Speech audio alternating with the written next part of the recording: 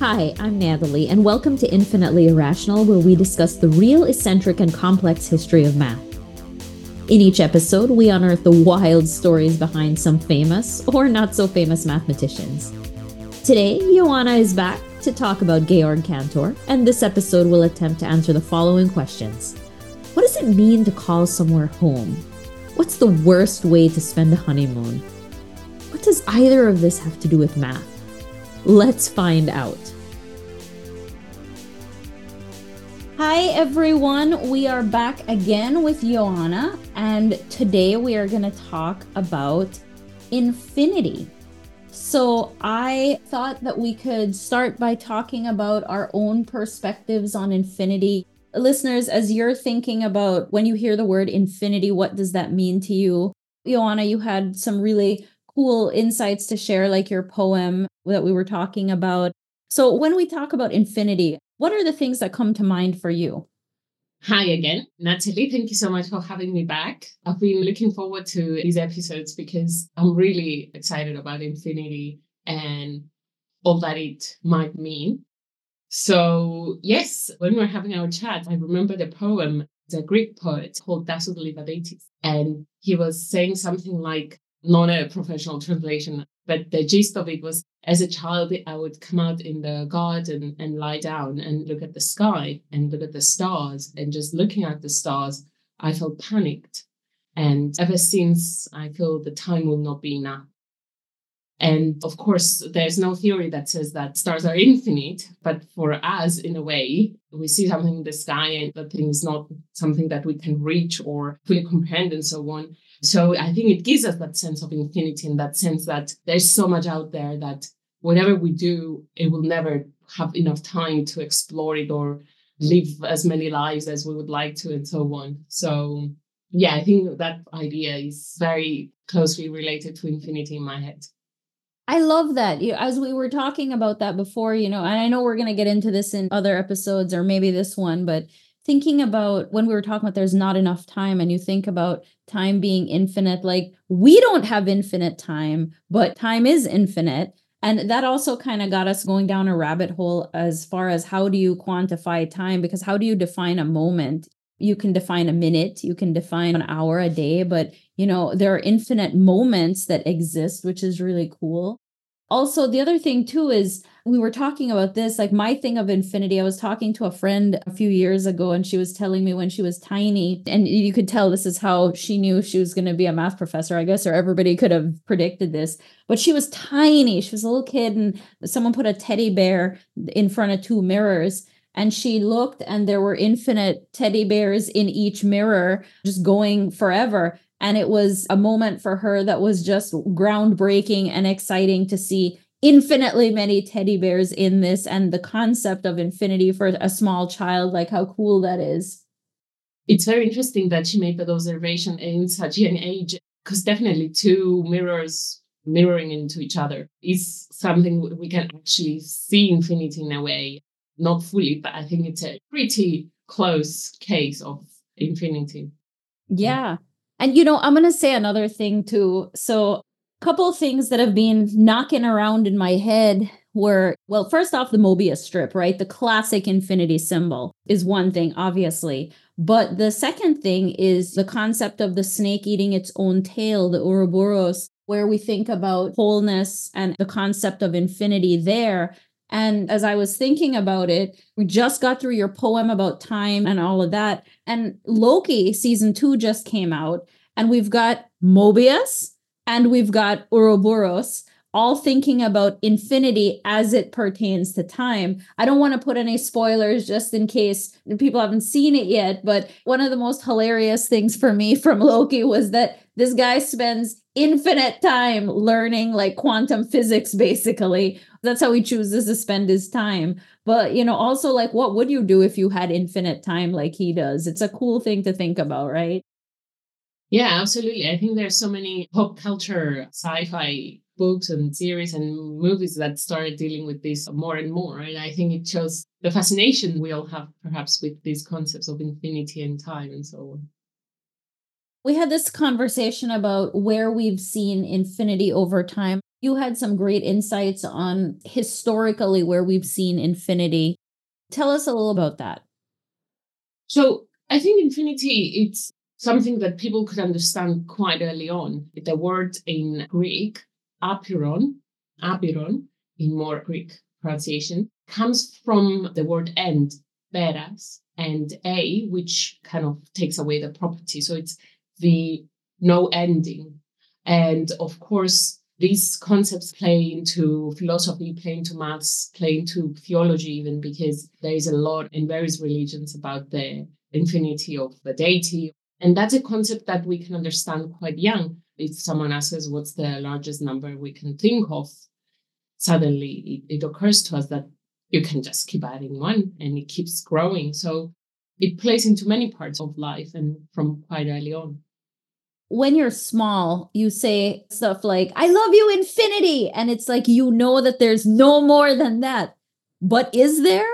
I think that that's going to be part of potentially our discussion today and over the next couple episodes as we start to talk about someone that was very influential and prolific in actually bringing the concept and the theory of infinity to a wider audience. And that is Georg Cantor. So let's talk about what people had to say about him. So David Hilbert, who is a English mathematician, if you've ever heard of Hilbert's Infinite Hotel, which we'll talk about in a little bit, but his work in geometry had the greatest influence since Euclid. And he had lots of contributions in areas of math and physics. And he described Cantor's work as the finest product of mathematical genius and one of the supreme achievements of purely intellectual human activity. I think that's really awesome. Hilbert loved Cantor's work. We'll see why it was contributing to his work. But there were some other mathematicians that had other thoughts on that. I'll say the nasty thoughts they had, and then I'll say a bit about each one of them so that we can get really to feel like they were vehement critics. For example, Poincaré called Cantor's work a grave disease, chronicled Cantor a charlatan and a corrupter of youth. Wittgenstein thought what Cantor was doing was laughable nonsense. So these are very heavy accusations. Who were those people that were saying those really awful things about Cantor's work? Henri Poincaré was a mathematician, theoretical physicist, a philosopher of science. He contributed to several fields. People even say he was the last polymath, so his contributions were quite significant in several areas. Kronecker was actually even Cantor's supervisor for his doctoral studies, but he is very well known for this remark: God created the integers, all else is the work of man. And he believed that there shouldn't be any infinite quantities in maths. It should only be about finite values. And he even refused to consider transcendental numbers that now are clearly used. And Wittgenstein was one of the most influential philosophers of the 20th century. And one of his famous quotes is that the limits of my language means the limits of my world. So they were all well established in their areas. And having such heavy criticism coming from them caused several problems to Cantor, his work, and so on, as we're going to see.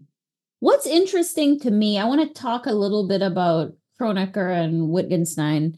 Wittgenstein, you just said the limits of my language means the limits of my world. He's a philosopher. Why is he limiting himself? The whole purpose of infinity is that it's unbounded. There are no limits, right? He's literally, as a philosopher, limiting himself and calling it laughable nonsense.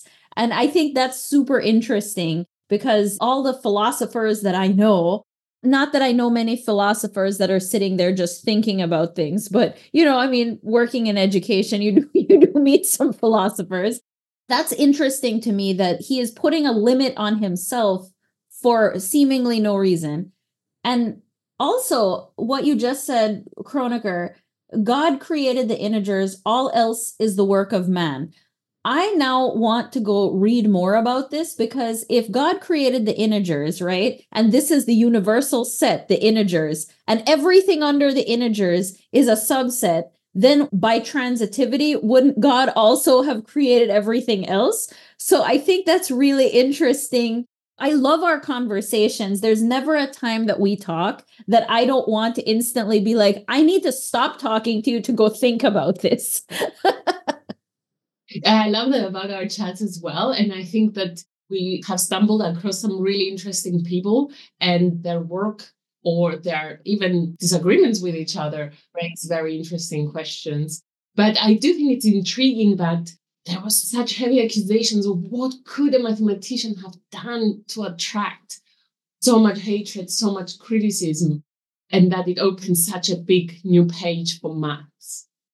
I think that's one of my favorite things about math in general is that right now, today, we think about math. And what do we think about? All right, guys, let's go do the quadratic formula. And we sit there and we think of people covered in chalk, just writing on the board, like these stereotypes of the like dull mathematics professors. But even back in Pythagoras's day, right, where he formed the brotherhood and he drowned the guy potentially, there's the contention there. There's the thing with Fermat where he and Descartes, where he's talking about it and it's like he's groping about in the shadows, and that ended up having this whole thing. Cardano stabbing someone in the face. It's like there's this contention throughout math the whole time. It's never like, all right, guys, like here's a peaceful story. That's kind of the whole purpose of the podcast. But yeah, I mean, it is. It's like, and this is my favorite thing. People feel some kind of way about the thing they're passionate about. And I love that so many people are passionate about math that, really just so we have the privilege, frankly, of being like, wow, this is really boring. But at the time, it wasn't, right? So let's talk a little bit about Cantor. So he was born in 1845. So, if we think sort of around the time of Lewis Carroll with the Euclid feelings and stuff like that. And he was born in St. Petersburg, Russia. But he moved to Germany, him and his family, when he was 11 because of his father's ill health. And so interestingly enough, he's commonly referred to as a German mathematician. Yeah, I was reading a bit more about him, and even his parents don't not have any kind of direct German descent. There's some Danish and Russian descent, but no German, aside from spending most of his life in Germany. So the German mathematician was not German in the conventional sense, but rather from upbringing in Germany. Then, of course, we had the conversation about ourselves and me being born in Cyprus, but I live in England now. And you coming from Belize, but now you live in Texas. So what is the thing, that's the defining property? What is the thing that defines us in that sense? It's so true. And some of the things I was thinking about was when I was in Belize and growing up there, for sure, I was definitively from Belize. And there would be no question of that. But when I moved to the US and when I moved to Texas, everybody here instantly knew she's not from here, whether it was my accent or whatever it was. Now I've been here a while and it's still evident. It's so funny. My husband tells me, he tells me that I pronounce some words slightly different than he's used to hearing. So he says it's not very often, but when it is, he knows that's different. So there's still, for as long as I've been here, there's still that thing that says, oh, she's not from here. But when I go back to Belize to visit, I'm kind of not from there either because I've assimilated here. So it is truly what defines us. Who can claim us? What country can we claim? So I thought that was interesting too. And we have examples from other famous scientists like Einstein or Gödel, who both acquired new citizenships and needed a new home country. They were in Europe around the time of World War II, and they went to the US. So they acquired new citizenships and so on. So again, what defines us, who claims us, and so on. Right, right.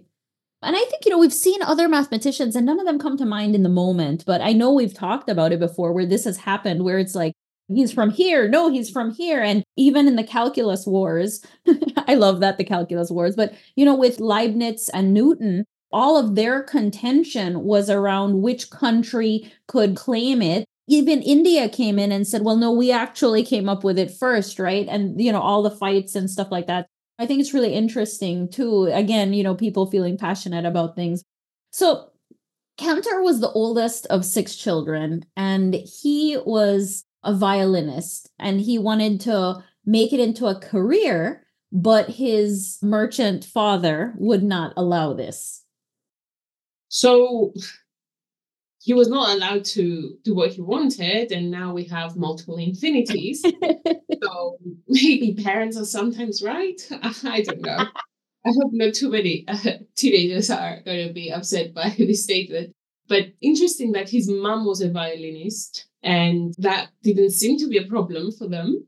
His desire to do this for a living was definitely halted by his dad's desire to pursue engineering. But in the end, he did not fulfill that either.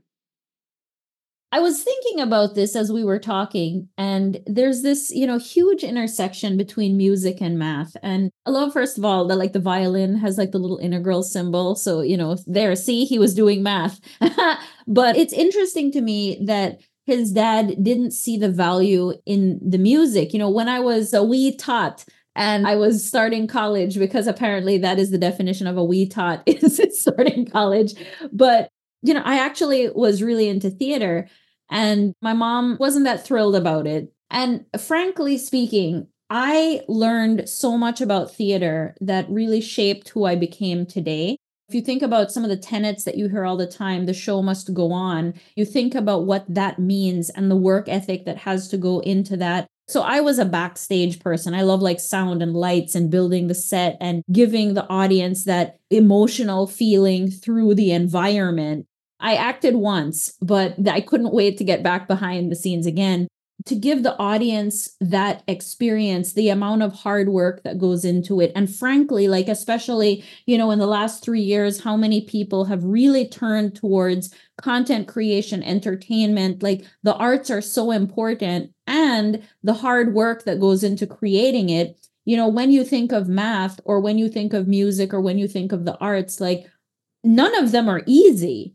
All of them are valuable. And so I thought this stood out to me and was so interesting that his dad, and how many parents have we seen? I think Dodgson was another one whose dad or whose parents didn't want him to do what he wanted to do. So it's really interesting to think about that. Absolutely. And is it stereotypical, or is it actually, if people tend to think more about creative professions, by creative, I mean more artistic, perhaps they receive a bit more skepticism than if someone says, I want to be, I don't know, a biologist. Maybe not many people would object. But of course, there are some people that just go with the flow and maybe don't create too much obstacles, or just say, let's see how things go. I think I fall in that category. I ever wanted to do anything very rebellious, but I did have my mini venture into various groups of more artistic pursuit. And of course, now I'm doing that as a side thing as well. But like, look at your book. You bring the voice of the mathematician into it, and you make it into a more, I don't want to say the word usable, but like more friendly, accessible to everybody. It's written for a younger audience, sure, but like anyone can enjoy it. That's special in and of itself. The thing that's also special is Asuka's art, right? Yeah, absolutely. I suppose you're right in the sense that you can evolve into kind of a storyteller where you tell what happened, but in a way where it's very engaging, and with Asuka's illustrations as well, to really bring those stories to life. So I suppose you are right in that we all have several aspects to our personality, and maybe we don't acknowledge them until they manifest themselves in a different way, like you creating this whole podcast series and being able to communicate all these stories to your audience over the years. Well, I know we went down a rabbit hole, but I guess we should get back to Cantor since this is his episodes.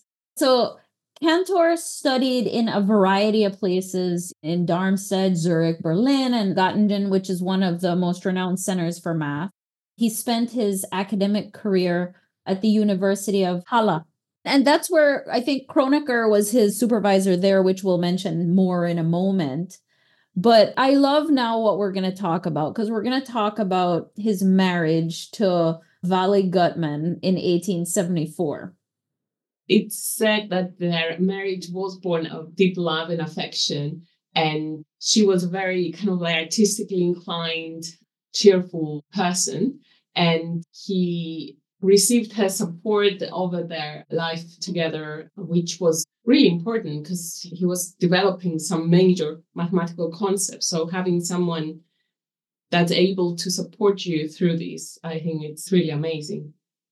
Thinking about like Erdish and just the fact that he would go hang out with all these different people and, like his personality was his personality, also beloved by everybody. But I think like you're exactly right, having the sunny personality with the more serious, let us put pen to paper type of a thing of this particular case is for sure important. And they had 6 children, and Cantor's father gave them some inheritance, which allowed them to build a family home, which is always a good start to a family life. Should we say about their honeymoon? Oh, yeah, yes. Oh my gosh, yes. Go ahead, because this is one of my favorite things. I'm cracking up. So he spent much of his honeymoon with the Valley Goodman chatting about maths with Richard Dedekind, who's another notable mathematician of the time. So why Dedekind was at the same place as they were? I'm not sure. They had known each other for 2 years by that point. So I don't know. They had 6 kids eventually. So they did do other things. They would not just talk about maths, but yeah. The thing that cracks me up is I'm trying to imagine this. It's like, all right, I'm a serious mathematician. I found this person with a super sunny personality. Love her, getting married. Let's go on our honeymoon to like enjoy life, live our best life. And I can only imagine that it's like, all right, we're at dinner or whatever thing is happening. And maybe I happen to mention something, oh, well, something about blah, blah, blah, infinity sets. And then maybe there's like a guy at the next table that's like, did you say infinity sets? It's like, forget the fact I'm on my honeymoon. Pull up a chair. Let's talk some math.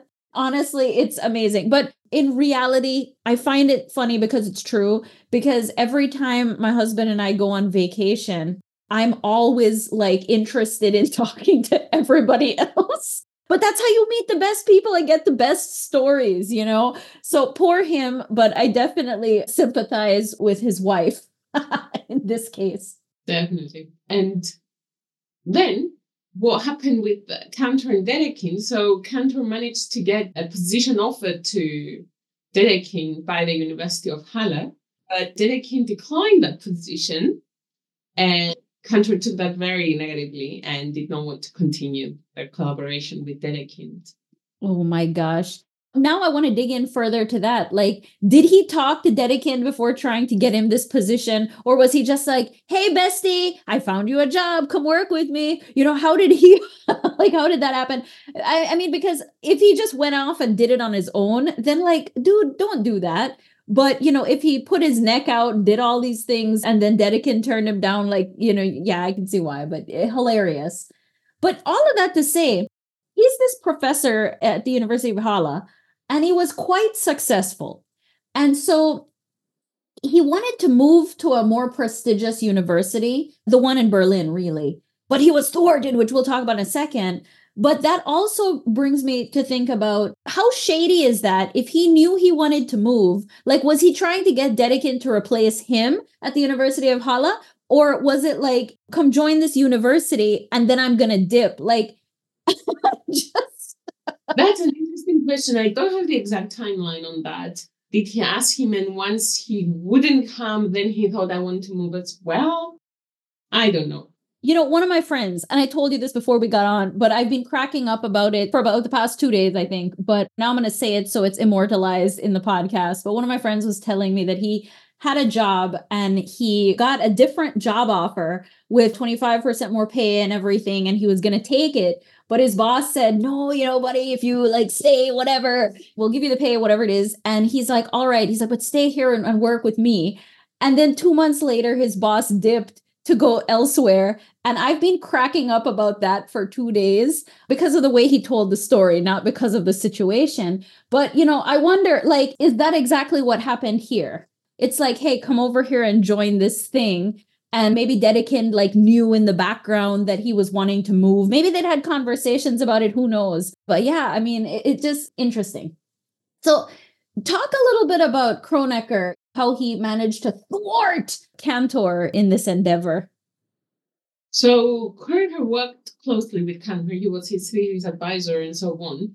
Despite knowing like the genius Cantor was, he had no faith in his subsequent work on an infinite sets. So Cantor was describing the sets, giving their particular properties, but he did not give examples. And Kronecker found a lack of examples annoying, like to the point that he produced accusations for the validity of Cantor's work, and possibly, or my understanding is more than possible, that he interjected Cantor's acceptance at the University of Berlin. As we were talking about this and thinking about this, I was wondering, you were talking about like the examples and things like that. I wonder if he took a page out of Fermat's book.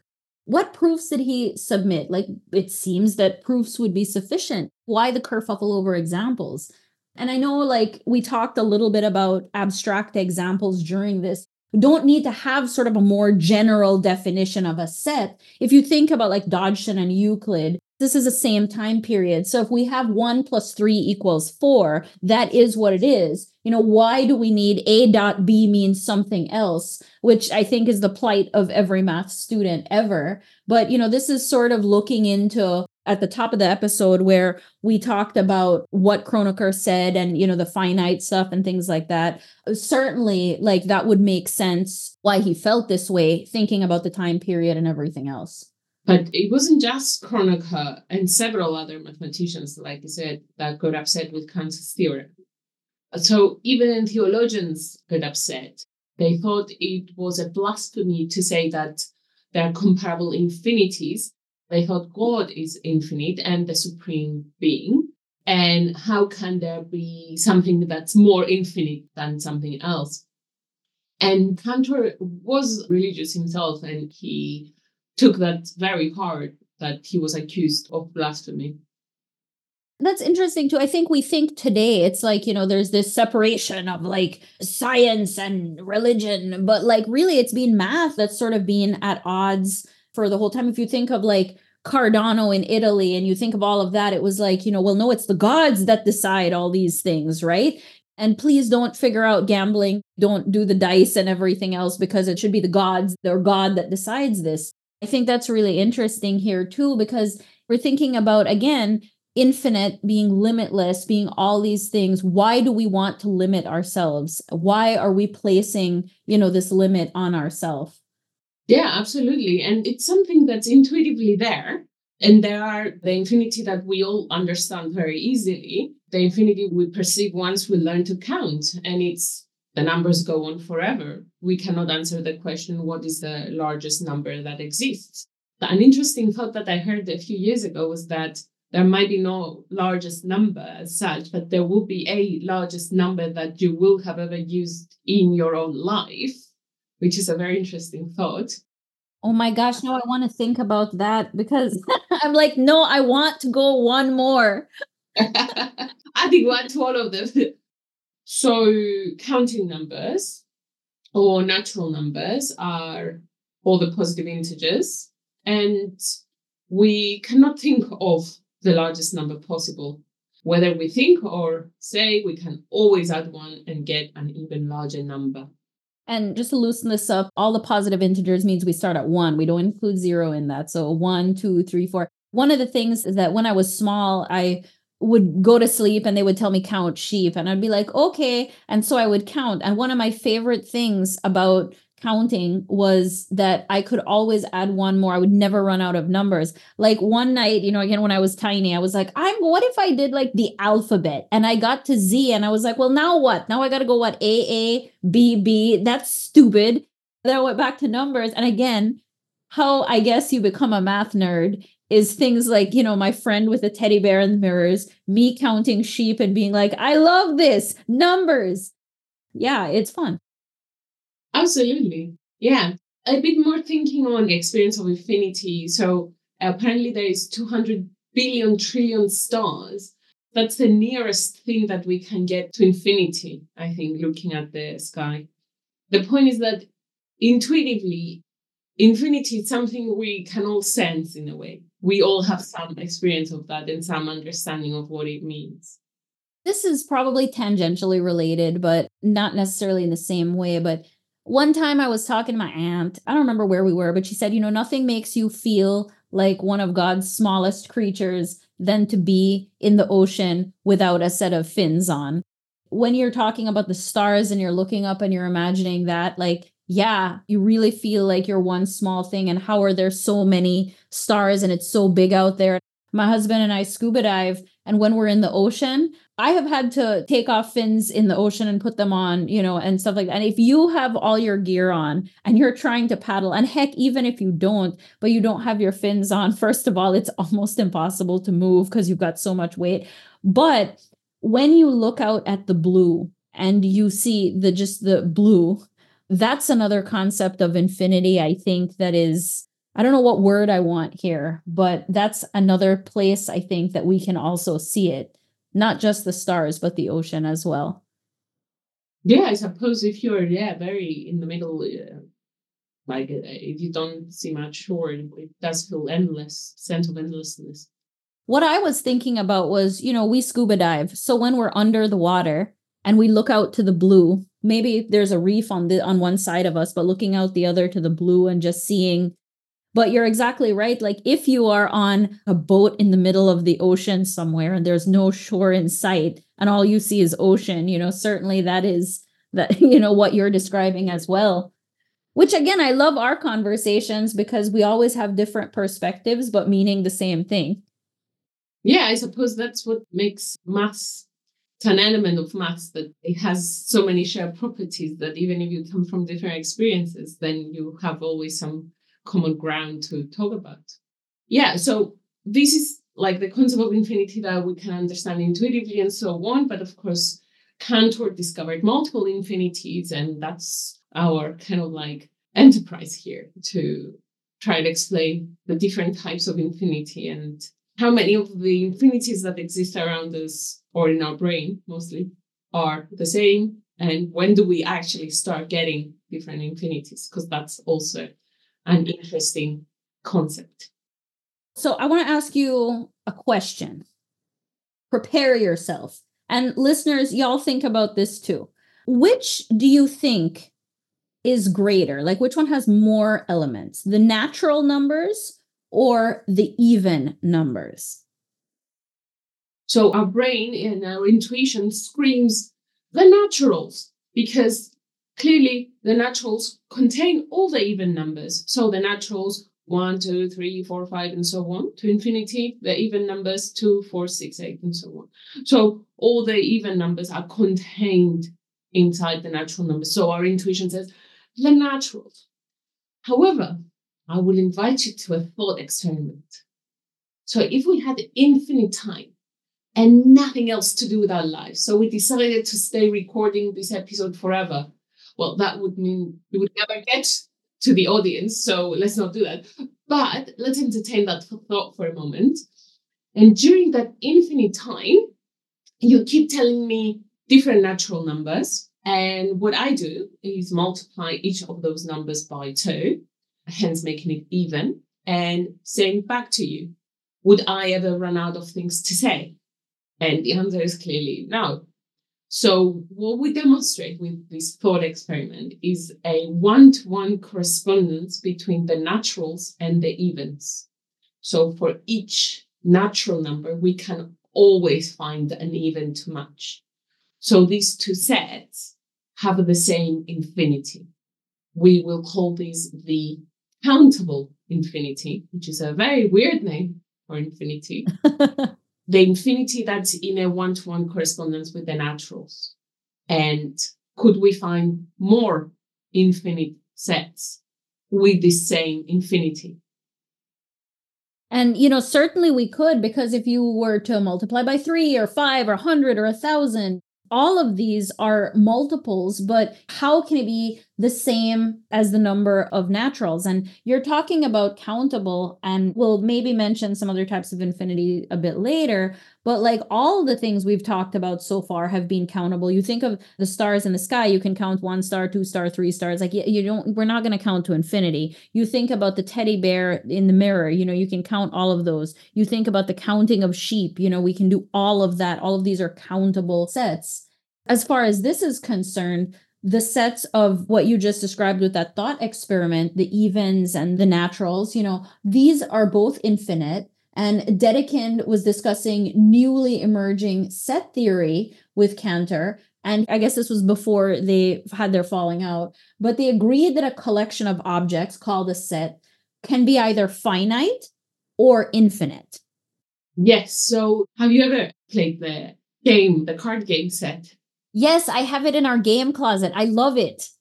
I absolutely love it as well. So just to say quickly, I mean, that could be a lot of fun. And I don't know if people like a bit geeky games, I would definitely recommend it.